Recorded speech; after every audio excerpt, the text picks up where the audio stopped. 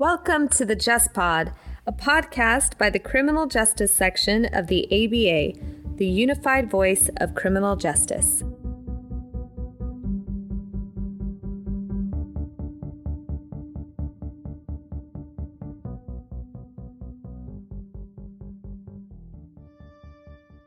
Welcome to this episode of the Just Pod.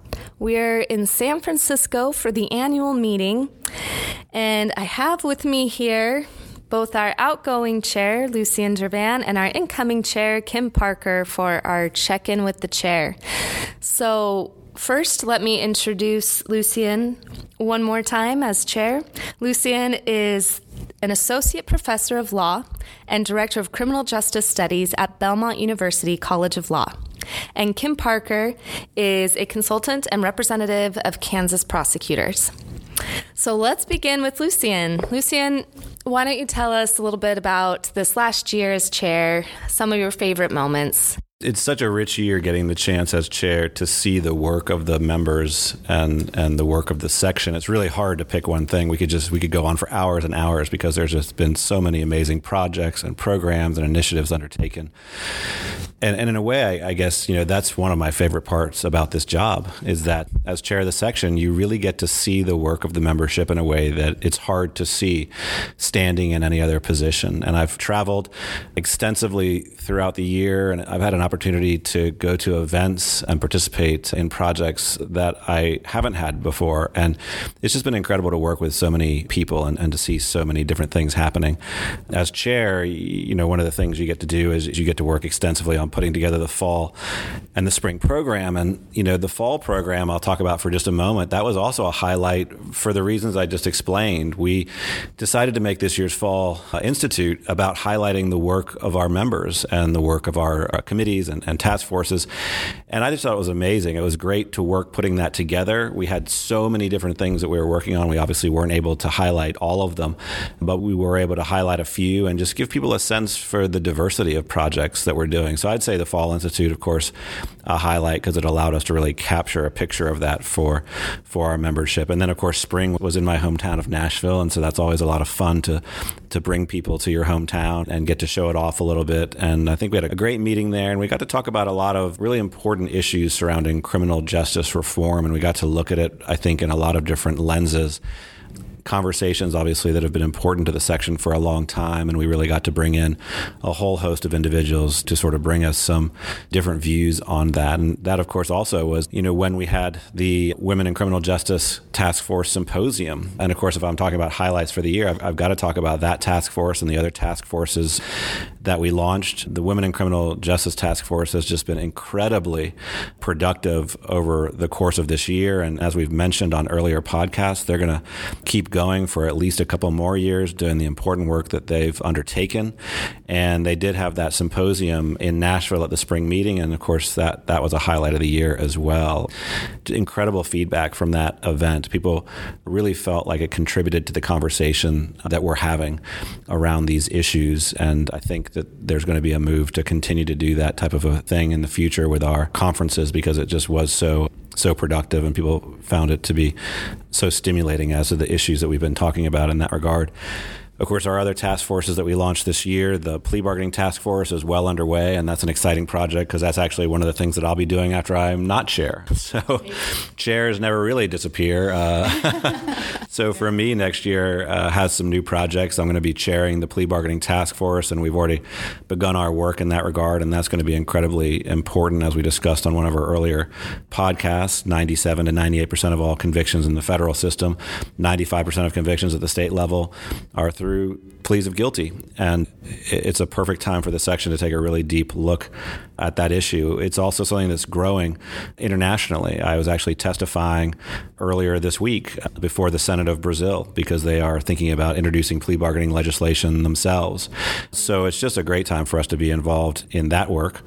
And then also the Corporate Criminal Liability Task Force is just getting underway. And I think the time is ripe for us to look at that issue as well. It's another issue like plea bargaining that's evolved evolved over a very long time, but there's really a lot of reflection occurring with regards to it now. And so again, I think the time is ripe for a really close review through a task force.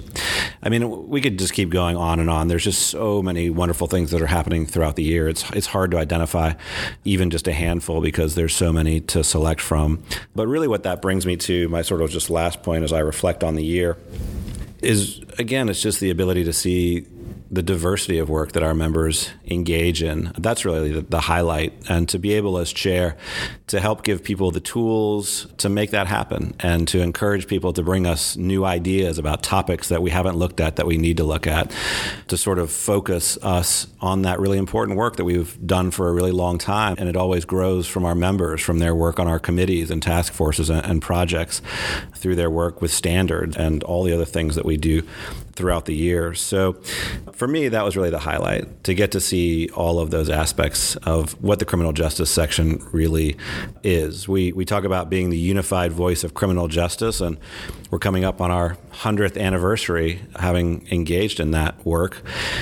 And I really think that's what we represent. You know, as far as final thoughts as I begin to pass the gavel here this weekend at Annual in San Francisco, continue to really take pride in the fact that we are the unified voice of criminal justice, because we work really carefully to bring all the voices to the table. We've worked for a really long time to have an equal distribution of prosecutors, defenders, judges, academics, and others in the criminal justice system, so that when we sit around the table, whether it be at a committee or a task force, on standards, or at a council meeting, we get to hear all of those perspectives. And by hearing all of those perspectives, we can really come to a consensus that leads us, I think, forward in a way that we can all agree is best for criminal justice in our country. And I don't think a lot of places have the opportunity to do that. And that's one of the really special things about the criminal justice section.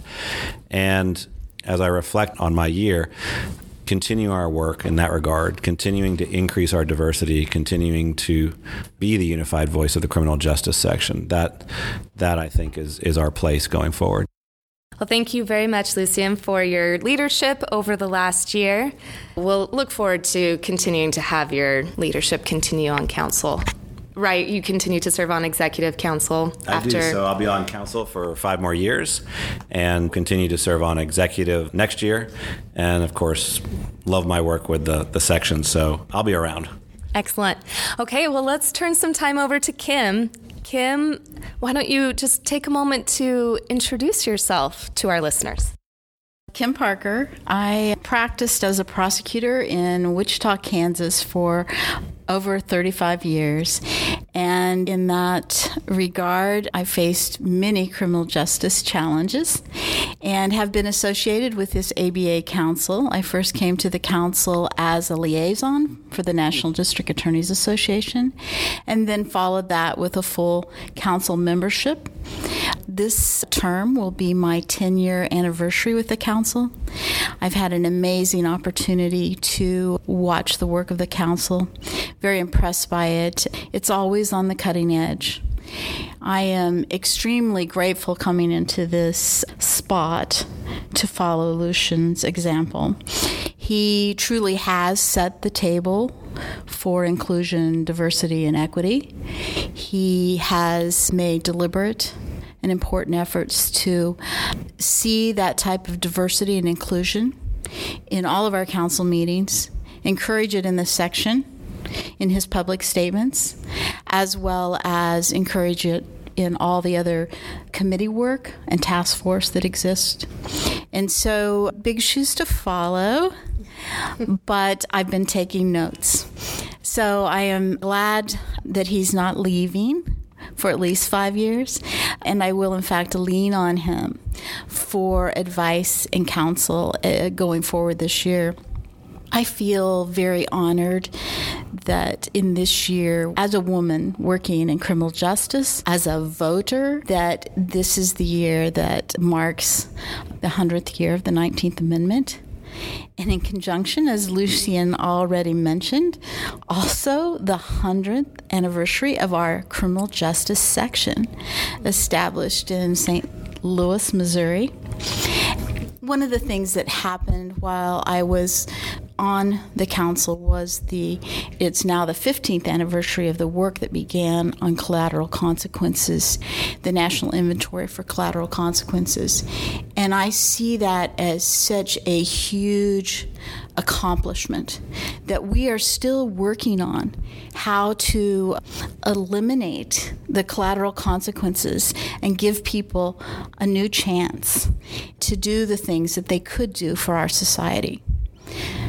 Overarching, in addition to the number one goal of ensuring inclusion in our section and encouraging people to be a part of that, I see us as a section setting an example for the world. Oftentimes, as a prosecutor, I recognized that the work that I was doing every day was something that was always in the news. It's always in dramatic performances wherever. Criminal justice is something that affects everyone. And so that's why it is so important that we lead by example and make sure that we're inclusive and make sure that we encourage people to share their stories, their lived experiences, and that we also are listening to them. At the criminal justice table, we have boots on the ground individuals who are working as prosecutors, deciding who to bring into the system, reviewing cases, and charging cases. We have defense attorneys who are literally every day, maybe 2 or 3 times a day, walking into jails to visit their clients and determining what best defense. Those people and their voices at our tables are important. We have our scholars who are working, studying criminal justice and the issues and how to resolve them. And so there are many programs, all that have gone before me, that I hope to continue, enhance, and grow. Personally, I'm very interested in encouraging efforts that are directed at expungement and sealing statutes, and hopefully we can start some additional initiatives in that area, because it is so important. Once people rightfully convicted who have perhaps need to be back into a productive place in society, we need to ensure that that happens. And so that's a primary concern of mine, and I hope that this term allows me the opportunity to grow the initiatives in that area in a one response to what we know as a collateral consequence. So I'm excited about what's to come, particularly, and Lucian mentioned you get to plan the fall and spring meetings, and the fall meeting is just about ready to go. And so the fall meeting and the Institute will be in D.C. November 7th and 9th. And one of our keynote speakers is a special federal judge, Judge Gavel, and he wrote Unexampled Courage. It is a book about Sergeant Isaac Woodard and his blinding, and the judge that heard that case. And it's an incredible book, and so we will get to hear from the author himself, have a book signing. We intend to highlight the work that the Women in Criminal Justice Task Force has been doing and showcase what they are doing. We intend to do a reenactment of a real case, youth diversion-led hearing. So we're bringing in some young people who do this and have been trained to do this in D.C., and a number of programs on restorative justice, alternative sentencing, the legalization of marijuana and the effects that will have, and a section on sealing statutes. So the fall looks great, but before the fall, we should be looking out for some other things that are going on in white-collar crime. So those institutes, 2 of them that I'll mention today, the Southeastern Institute of White-Collar Crime will be holding their meeting in Braselton, Georgia on September 4th through the 6th. And also, individuals may be interested in the London White Collar Crime Institute, October the 14th and 15th, of course, held in London. Right. So I'm hoping that people will join us at those events and add their voice that we can listen to and find out some of their main concerns about the criminal justice system. The spring meeting will be held in my home area of Kansas City, and that's very exciting for me. I am excited to bring more Midwest influence on the council so that individuals can hear from them. I know that follows an example that Lucian also set by bringing people to Nashville. I'm just going to take them across the Mississippi a little bit and move them into Kansas City, and actually kind of still to the east of the Missouri. So we will be guided by the two rivers and end up in Kansas City, Missouri.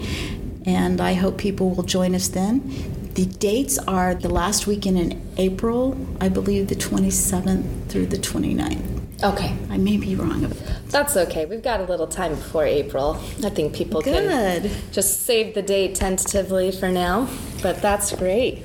Well, it sounds like you're going to have an amazing year, Kim, and I wish you all the best as you start down this road. And I know that it's just going to be amazing, and we're really looking forward to your leadership next year.